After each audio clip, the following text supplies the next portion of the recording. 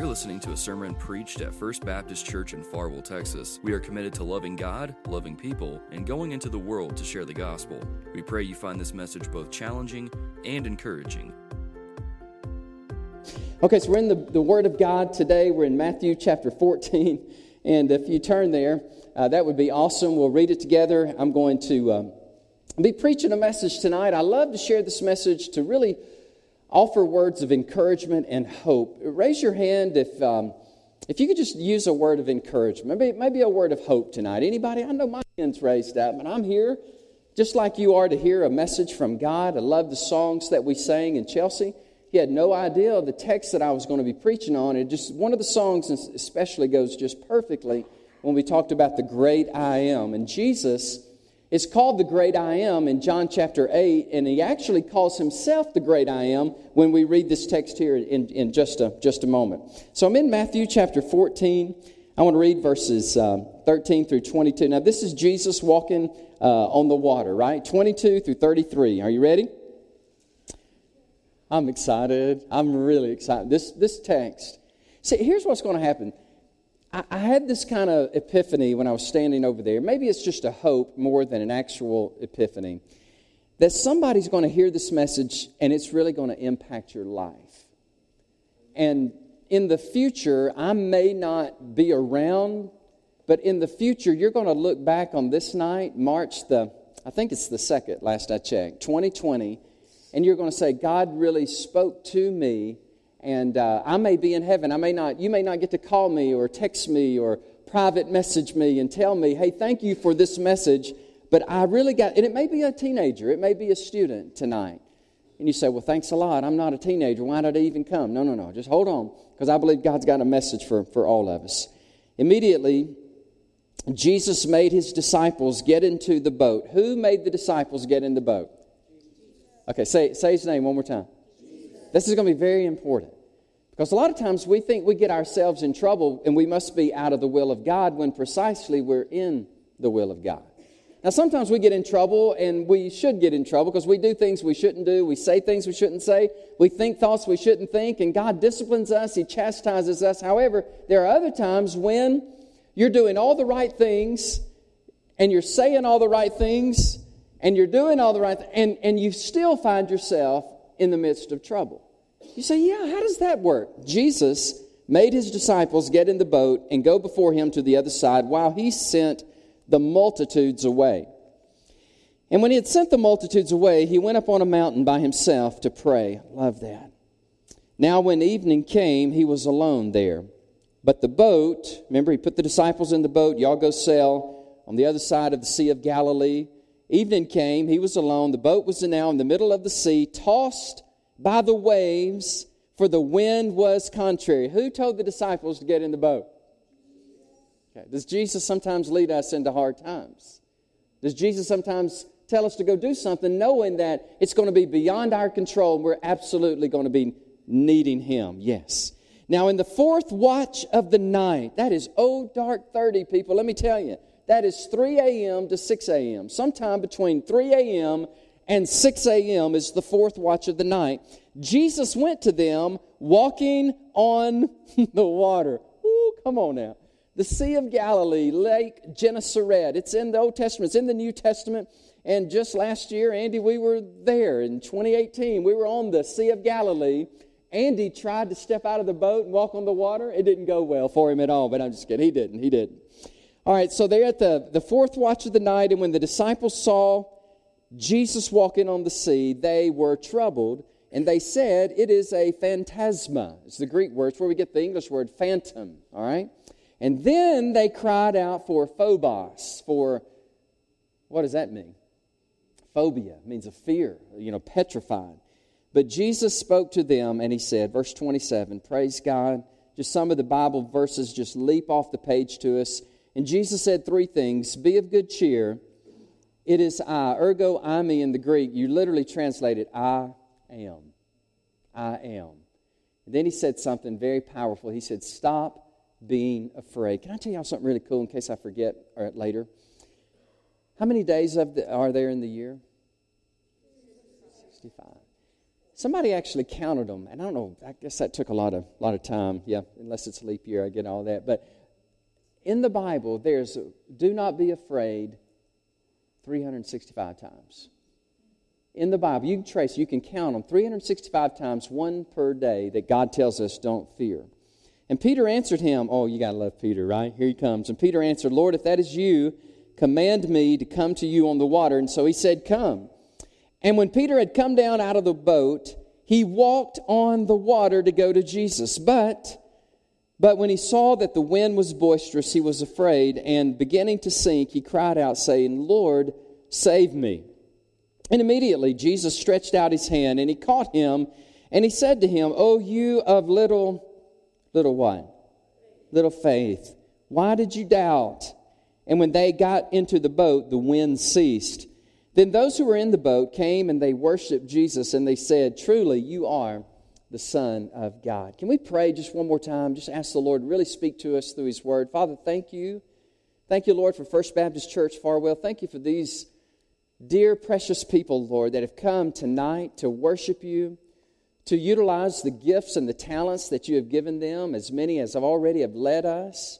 And now, Lord, to sit in a pew and to focus their gaze and their attention not upon a man, but upon you, Jesus, and upon your word. I'm praying, God, that you would instill hope when there's no hope, and you would instill great courage and boldness, Lord, where there's a lot of trepidation and timidity and fear. God, I pray in the name above every name, Jesus, that, Lord, you would so powerfully and just so profoundly speak to us tonight that we, as children of God, would jettison every emotion of worry and fear and doubt. And God, we would say, be gone in the name of Jesus. And we would be, God, your people full of faith and courage and boldness. Lord, I'm praying that you would do what only you can do. And I pray this in Jesus' name. And all God's people said, amen. Amen. Good. Okay, so Peter, I love Peter. Peter the apostle, I probably relate more to him than I do the other apostles. John was a great mystic, a great sage, a thinker. And Peter and James, and James and John, the sons of thunder, they were mighty men of God. But Peter's that guy that he means well, but sometimes he speaks, are you with me, before he thinks. Now, I know a lot of folks that have that, and I'm one of those people. Sometimes I say something, I'm like, oh, it's like toothpaste. You squeeze it, you try to get it back in, you just can't get it back in. But Peter was the only apostle or disciple who decided he would rather be a wet sinner than a dry boat dweller. And so he steps out in faith. Can you imagine for just a moment? How many of y'all have heard this story before? Raise your hand. Okay, good. How many of you never heard this story? Raise your hand. Well, pretty much all of us have heard the story. So you're like, well, what are you going to share with me in this story that I don't already know? Oh, I'm so glad you're here. Because I believe God's really going to speak to you. And I really believe it could be you ladies and gentlemen on here on the second row. It could be. It could be that God is going to say something to y'all, and in the future, you're going to remember it, and it's going to change your life. Anybody here teachers? Anybody teach education? Yes. Okay, my hand's raised. I used to be a professor, and I enjoyed that life, academics and teaching and mentoring students and grading papers. Amen. So much fun. And now God has led me back into pastoral ministry over the last 10 years, and I love it. I love being a local church pastor. But Pastor Russ and teachers, everybody has a little Johnny in their class, right? Need I say any more? A little Johnny. He's a Peter. He's Apostle Peter is what he is. So they had spring break in the school. And I'm laughing, forgive me, because I know what's coming. And the teacher comes back from spring break, says, students, they're like in the 4th grade, 5th grade, would anybody like to tell us what you did on spring break? And Johnny, raise his hand. And she kind of ignores him because she's like, oh my word, what tall tale is he going to spend this time? So she was calling on students, and they were telling, oh, we did this on spring break, we had a great time, went on vacation. Listen. And finally she said, okay, Johnny, what did you do on spring break? He said, teacher, my dad and I, we went fishing. We caught 75 catfish, Every one of them weighed 75 pounds. She just shook her head. She's like, oh, here we go. She goes, wait a minute. She said, I'm going to teach him a lesson. Today is the day that I'm going to put little Johnny in his place so he'll leave me alone. She goes, don't, Johnny. You don't expect me to believe that you and your dad just happened to go fishing in the pond there and you caught 75 catfish. How much did all of them weigh? 75 pounds? 75. You don't believe. You can't expect me to believe that, can you? You know what that would be like? That would be like me as your teacher driving into the neighborhood school today, and all of a sudden I'm driving in, and an 800-pound grizzly bear. Are you listening, Brother Johnny? You listening, Johnny? A grizzly bear comes out of nowhere, and he's terrorizing the neighborhood, and kids are running for their life, and all of a sudden, an 8-pound poodle. A poodle comes, he's saving the day, and this poodle runs up to the bear, grabs it by the neck, throws it down on the ground, and kills the grizzly bear. Do you believe that, Johnny? He says, oh, yes, ma'am. That was my dog you're talking about right there. I thought, he reminds me of something like Peter might say or Peter might do. And I'm praying tonight that God would, as I was praying for you a moment ago, and God just really is pulling me to pray and pray and pray more for you because I really believe that something's going to be said and it's going to change your life. There are 3 things in the text that I want to walk with you through. But before I do, I just want to share a little backstory of what is going on in this text. Right before the miracle of Jesus walking on the water, there is the miracle, really some would say, of all miracles except the resurrection, and that is when Jesus fed 5,000 men, not including women and children. All 4 Gospels, Matthew, Mark, help me, Luke, and John, the Synoptics and John, all 4 of them include the feeding of the 5,000. That was a big deal, right? Jesus, here he is, he's feeding people, and everybody's getting fed, and they're happy, and they're like, wow, how did we do this? And they took just a few loaves and a few fish, and next thing you know, everybody is well fed, and are you with me now? And everybody is turning their attention on, who is he? We've heard him teach. He's an amazing teacher, and he relates very well to us, but now he has the ability to feed the masses. Wow, who is this person? And so all 4 Gospels record it, and they say, and Jesus, when he sensed that, he left them. He departed to a solitary place, and he went up into a mountain, and he prayed because he knew what was happening. They were looking upon him as a breadwinner, a miracle-working Messiah. And here's the thing, Jesus did not come to be a popular Messiah. He came to die on the cross. So he resisted that temptation of the crowds just going, wow, isn't he amazing? And Jesus did not, he didn't come to win a popularity contest. He came to be the Son of God to die on the cross for you and for me. And I'm so glad he did. So he's up there in the mountain, and he's looking down, and he sees the disciples on the Sea of Galilee. Some people believe it's in the springtime because verse 19 talks about the grass. And so Jesus, he's looking down upon the disciples, and Mark's gospel says these words. You didn't read this in Matthew, but Mark's gospel said, and Jesus, y'all with me? I hope I don't fall and hurt myself. I'm watching as I go. He's walking on the water, walking on the water. And would y'all be the disciples here with me for just a minute? Okay, good. Just raise your hand. Y'all be the disciples. Okay, good. Okay, y'all are the disciples. You're rowing. Row. Okay, you got on your boat. Good. And Jesus is walking by on the water. And y'all are like, okay, you can stop rowing now. Okay, it's good. You're like, wow. And Jesus would have, Mark says, pass them by. And they're like, wow, oh, Jesus, this is amazing. And Mark says, well, why did Jesus pass them by? Have you ever thought about that? You ever read that in the Gospel of Mark? There they are, and they're like freaking out, going, whoa, that is Jesus Christ. He's walking on the water.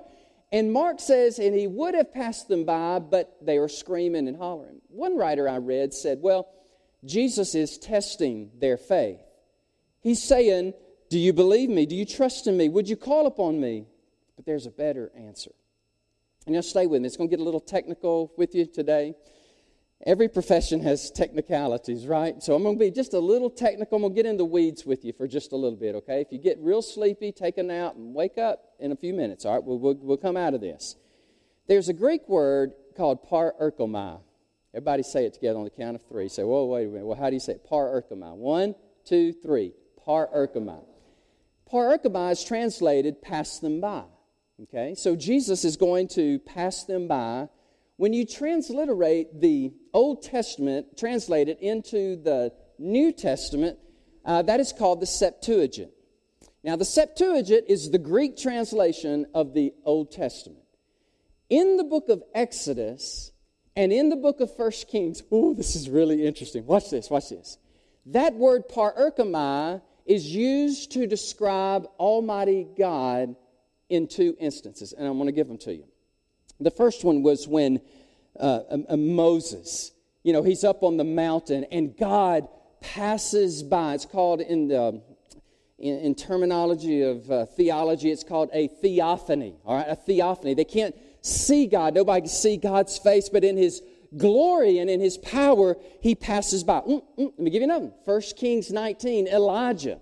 Elijah's in the cleft of the rock, and God, in this mighty, awesome power, in this theophany, in this glorious manner, He passes by. Isn't it interesting that the same terminology that is used to describe Yahweh, Almighty God, is now used to describe Jesus Christ?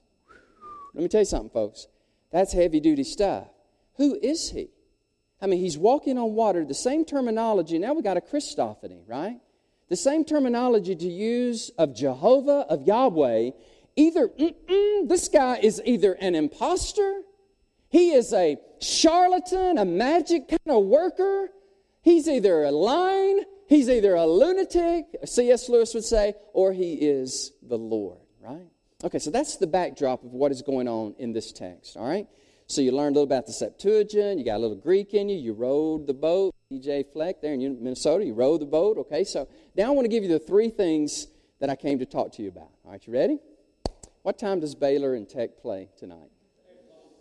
8 o'clock. Okay, what time is it? Okay, we're good, so we can go on. Pastor said we're good, so we can just keep on and going.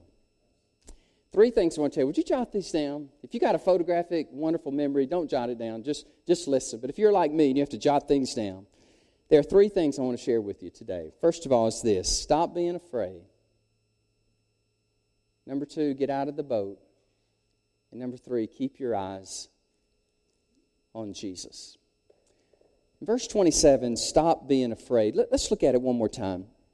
In verse 27, Jesus came to the troubled disciples. They're fearful, and immediately He spoke to them. And He said, and I want to share with you what He said. I'm just going to break it down for you. There's 3 things. Number 1, He said, be of good courage. A good translation of that is, well, it says here, be of good cheer. But a better translation is, have courage. Okay? Have courage. Have boldness. Have spiritual faith and belief. Don't be so frightened. If you just knew who I am and that I am standing before you on this water, you have no right or reason to be afraid. Number 2, ergo eimi, I am. Let me tell you something. There's a lot going on this text, guys. We're already talking about the language of the Old Testament is being applied to Jesus in the New Testament, and now He says He is the great I am. Now that is very significant because in John chapter 8, when Jesus is teaching and He refers to Himself as the I am, do y'all remember what happened? They were ready to stone Him. They were ready to kill Him because that's blasphemy. How can you say that you're equating yourself with Yahweh? Because after all, we don't really know who your dad is. You probably are an illegitimate child. We know that Mary is your mother, and there's some fancy tale about her being, impregnated by the Holy Spirit. Wait, what, really? Who are you? You're saying that you are the great I am. You are Joseph's son, a carpenter's son, and you have the audacity to stand there and say that you are God in the flesh, and they crucified Him for it. That's what they did back then. They would kill imposters and people who were a threat to their religion. But here's the deal. Jesus, up the grave. He arose. He is who he says he is. He's the Son of God. He had the audacity to say, I am the great I am. I am the first. I am the last. Before Abraham was, I am. And he he substantiated it, vindicated himself, exonerated himself. Went, praise God, Jesus arose from the dead. And did you know that's why you're here tonight? Had he not risen from the dead, then give me one of them holy Imam hats. And let me be a Muslim cleric. Let me be a Buddhist monk. Shave my head. Let me be a Buddhist monk, or let me be a Confucius kind of person. But if Jesus really did rise, hallelujah, what a king, what a Savior. Well, let's just have the invitation and go watch the ball game. I mean, what else is there? What else is there to say? Is it true? Is it true? I heard somebody say one time, and I think it was actually me, and I don't have many original thoughts. I know that the tomb is empty because my heart is so very full. The last thing he said is, verse 27, stop being afraid. It's a present imperative. And whenever that's used in the Greek New Testament with this certain conjunction, it's called the may conjunction. Whenever that's used, it's not used a lot in the Greek New Testament. When it is, a mild translation is, do not be afraid. Hey, do not be afraid.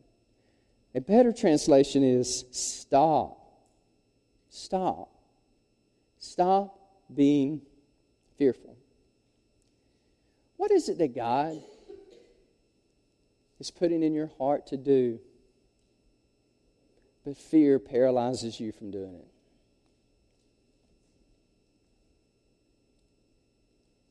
Is there something that God, maybe some big dream or some audacious, bold, courageous thing that God would birth in your heart to do, and then you have fear, and you have doubt, and you have the all shucks, well, I'm just a all shucks, nobody, I could never do that. Let me just tell you something, that's from the pit of hell.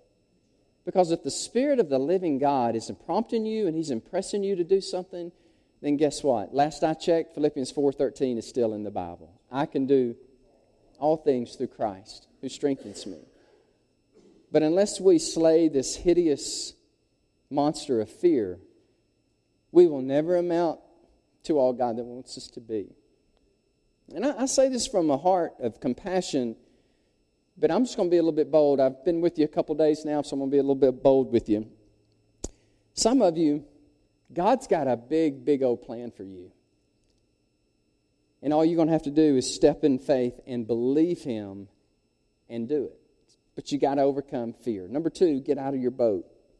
You say, well, I'm in no boat, brother. We don't have a lot of water out here in Farwell. I'm in no boat. I'm happy. I'm right here in my pew, and I'm good. But, if you can just allegorically or figuratively or metaphorically, think with me, as a boat is whatever you're in that is confining you and preventing you from doing maybe something really crazy and big, like what Peter did when he got out of the boat. I don't know about y'all, but I like to dream. I like to dream big. I was about to cry this afternoon when I was in y'all's house. And I was just sitting there and I was praying and I was going over this message and I wanted to go run. Running's good for me because I got lots of energy, and if I can run it off and then I sleep better, I can eat a lot, doesn't bother, I don't feel guilty about it, and I just run. Forrest Gump, just run from Alabama. But the Holy Spirit said, don't go run, I want to talk to you. So I just sitting there in that room, and I'm just praying to God, and I'm thinking about you, and I'm thinking about this sermon.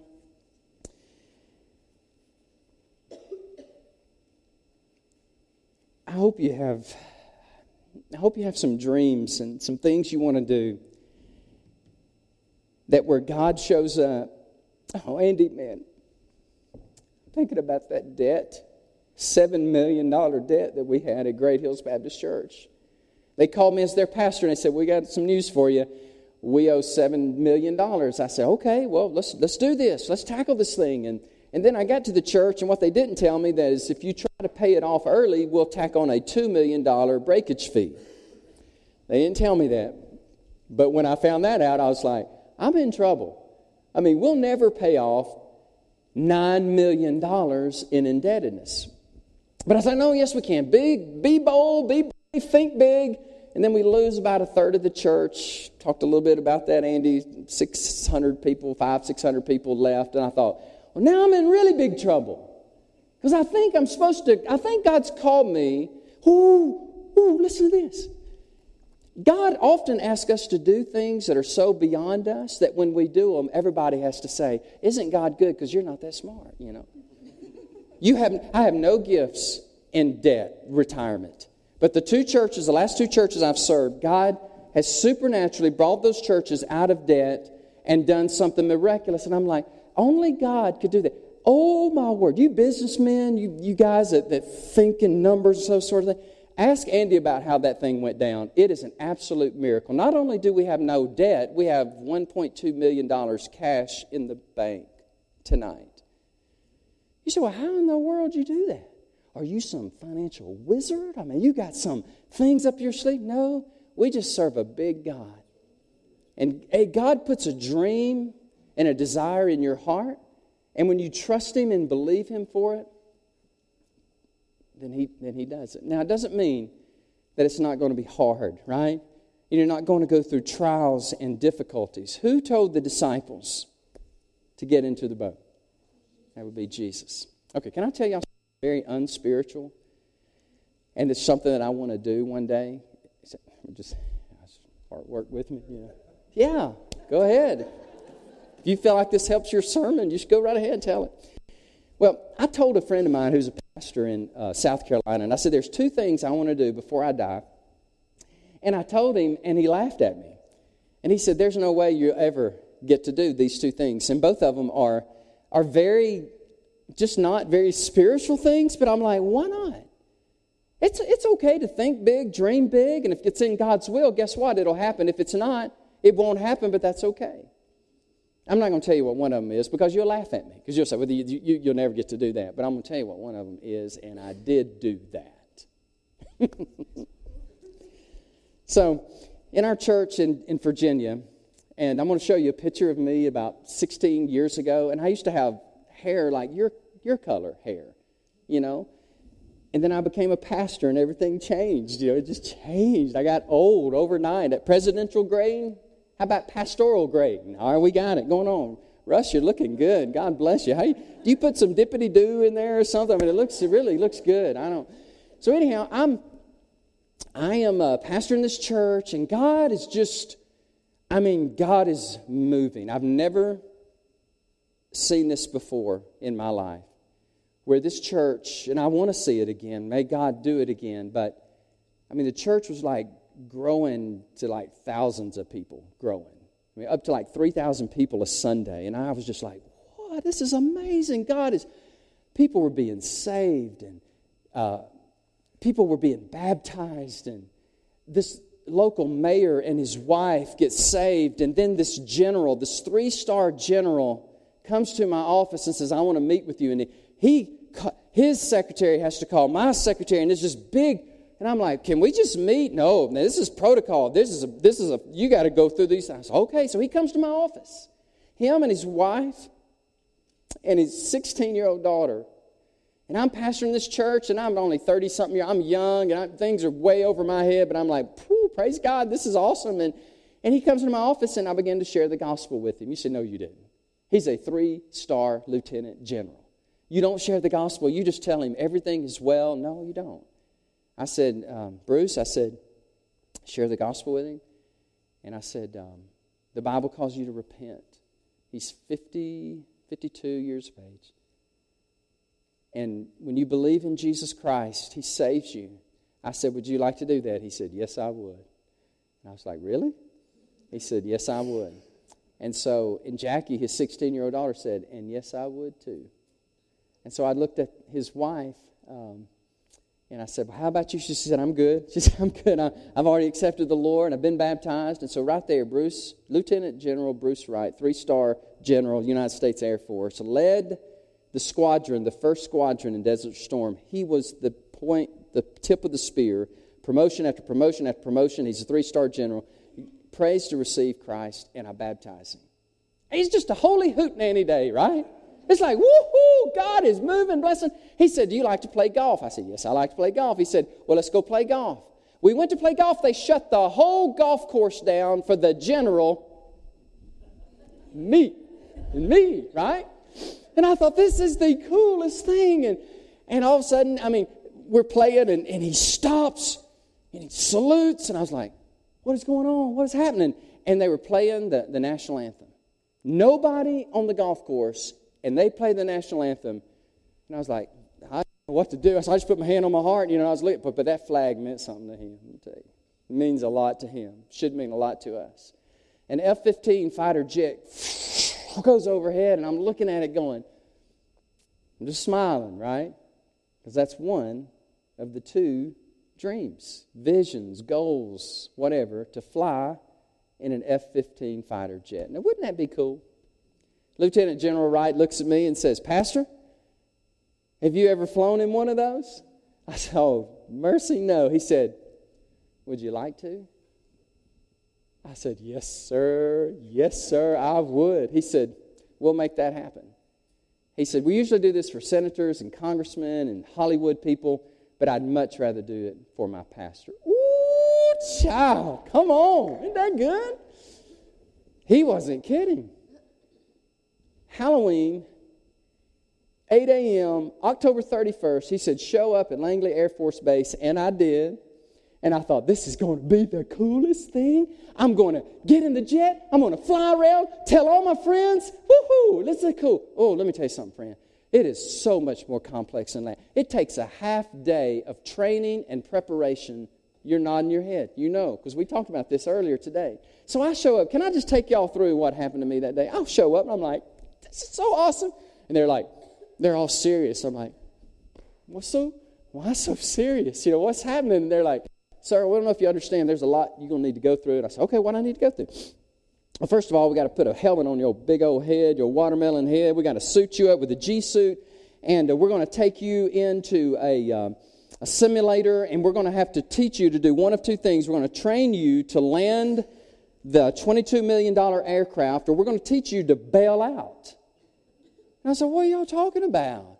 Bail out of what? They said, sir, do you understand how serious this is? If the pilot, something happens to the pilot, you've got to land the plane or you got to get out. And I was like, why? Well, I don't know about that. I said, I just want to fly and tell my friends I've flown. And they're like, no, sir, this is serious, so let's practice. I was in the simulator. I was landing in the trees, and I was everywhere. And I was like, this is no fun. I said, I'm getting really nervous now.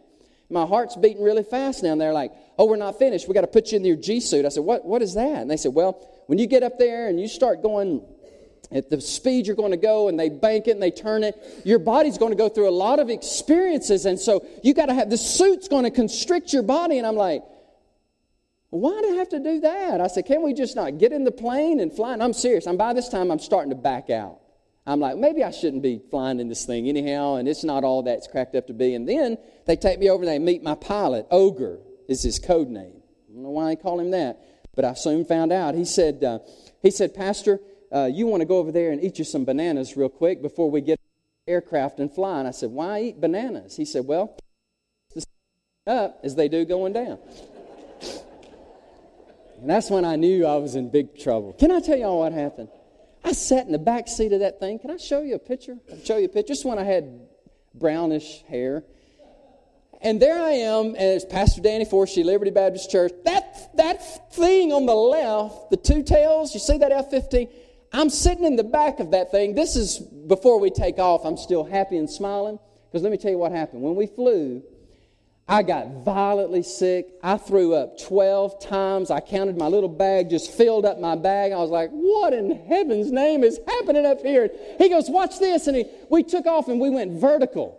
I mean, they were giving me the royal treatment. I was looking back. We were leaving Earth, and we were just like pulling 5 Gs. He said, man, we can go to 10 Gs. I said, please, heavens, no. I'm done. He said, but before we're done, do you want to fly it? I said, you mean I can fly it? And he went, woo, put his hands in the air. And I was like, I grabbed the stick, and I was like, whoa, man. And I was flying this thing, and you with me? Whoa, coming over here. And I was like, this is amazing. We did it. The general came, I kid you not, he grabbed my bag that was full. You with me? He took my bag and he took it on himself, put his little pocket down here, and he said, are you ready to go play golf? And we did. Shot one of the best rounds I ever shot. It was just one of those days. Is that wrong? Is that sinful to have a dream, to have something so big that only God could make it happen? But if God can take me, a country boy from Alabama, and allow me to serve Him and even fly in an F-15 fighter, just think what He might do with you. But first of all, you got to overcome fear. Secondly, you got to get out of the boat of trepidation, the boat of worry. I'll talk to some people here for just a minute as I kind of land this plane, pun intended, landing this plane. I'm going to talk to some of you tonight, and I don't know who you are, ma'am, but Holy Spirit does things like this on me when I preach, the gift of prophecy, and I'm not meaning to freak you out as a Baptist, but Holy Spirit speaks to me, and there's a lady here tonight, and what I'm about to say is I believe God is telling you, stop worrying. Stop. God is either in control or He's not. And if He is in control, stop worrying. This is something that I've had to battle with, not only depression, but worry. And medications, all that blah, blah, blah, blah, all that stuff. But the deeper I go with the Lord and the more I trust the Lord, the more those things just dissipate. And isn't it amazing that to trust and obey? Somebody help me, because there's to be what? Happy in Jesus, except what?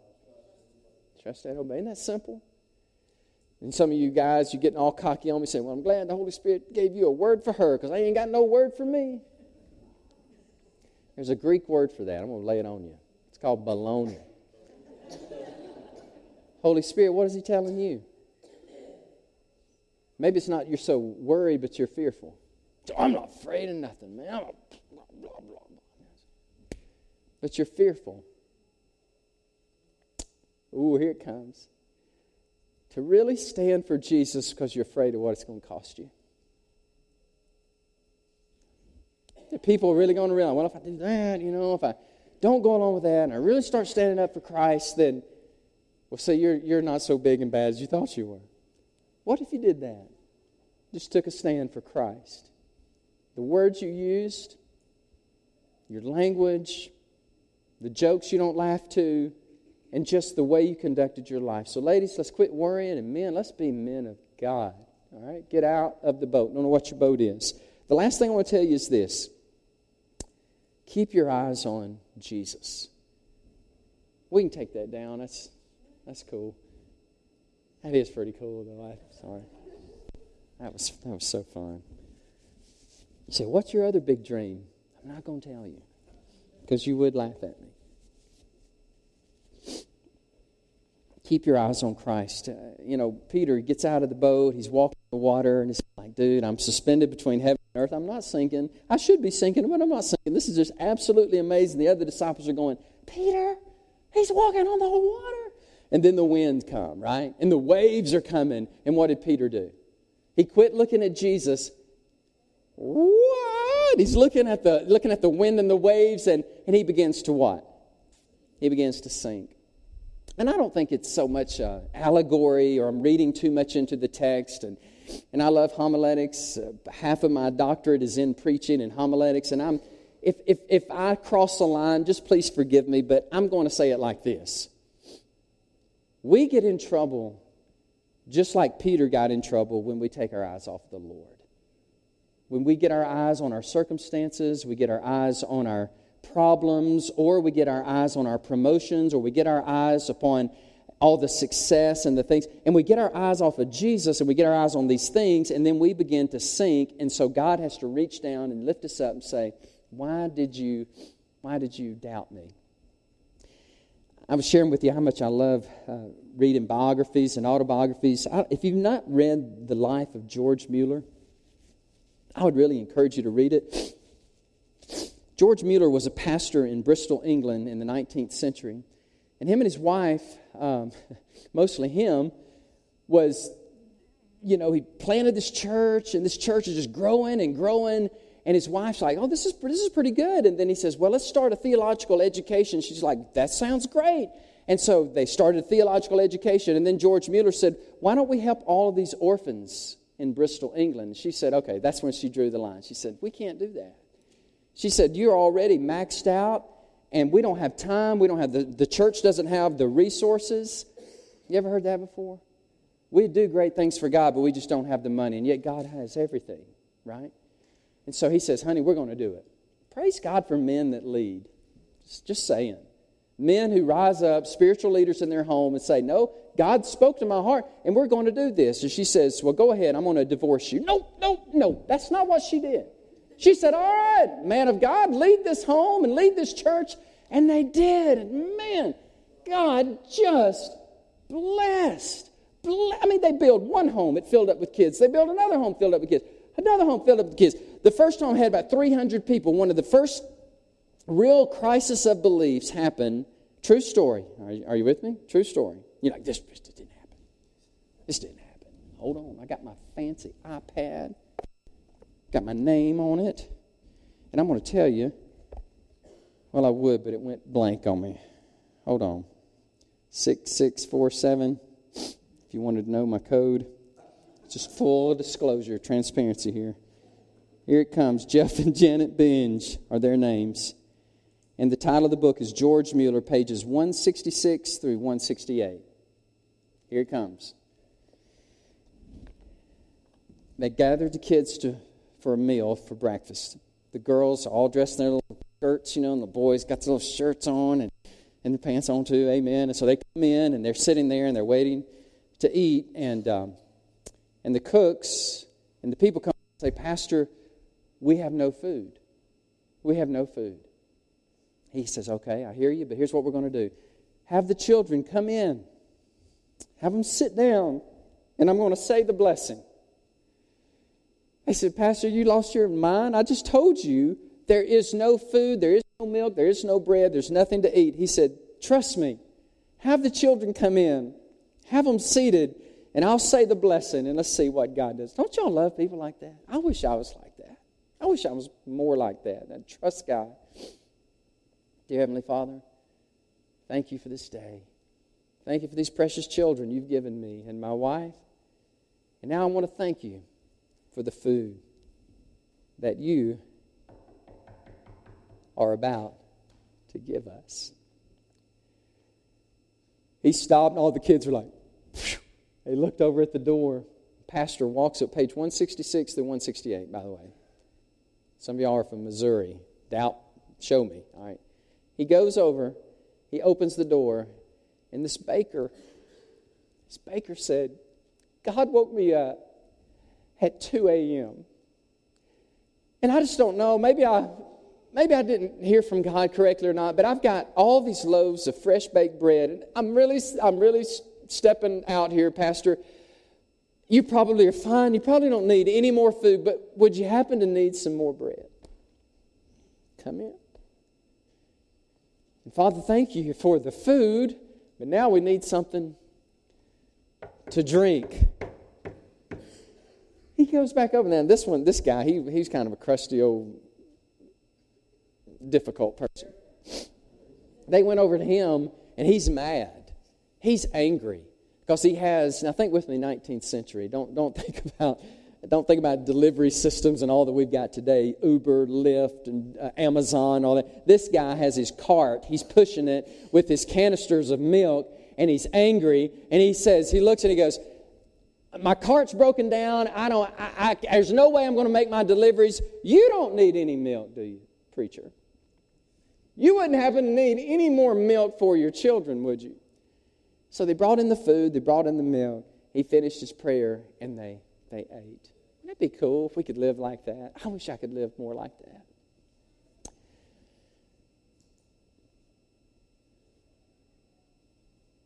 Okay?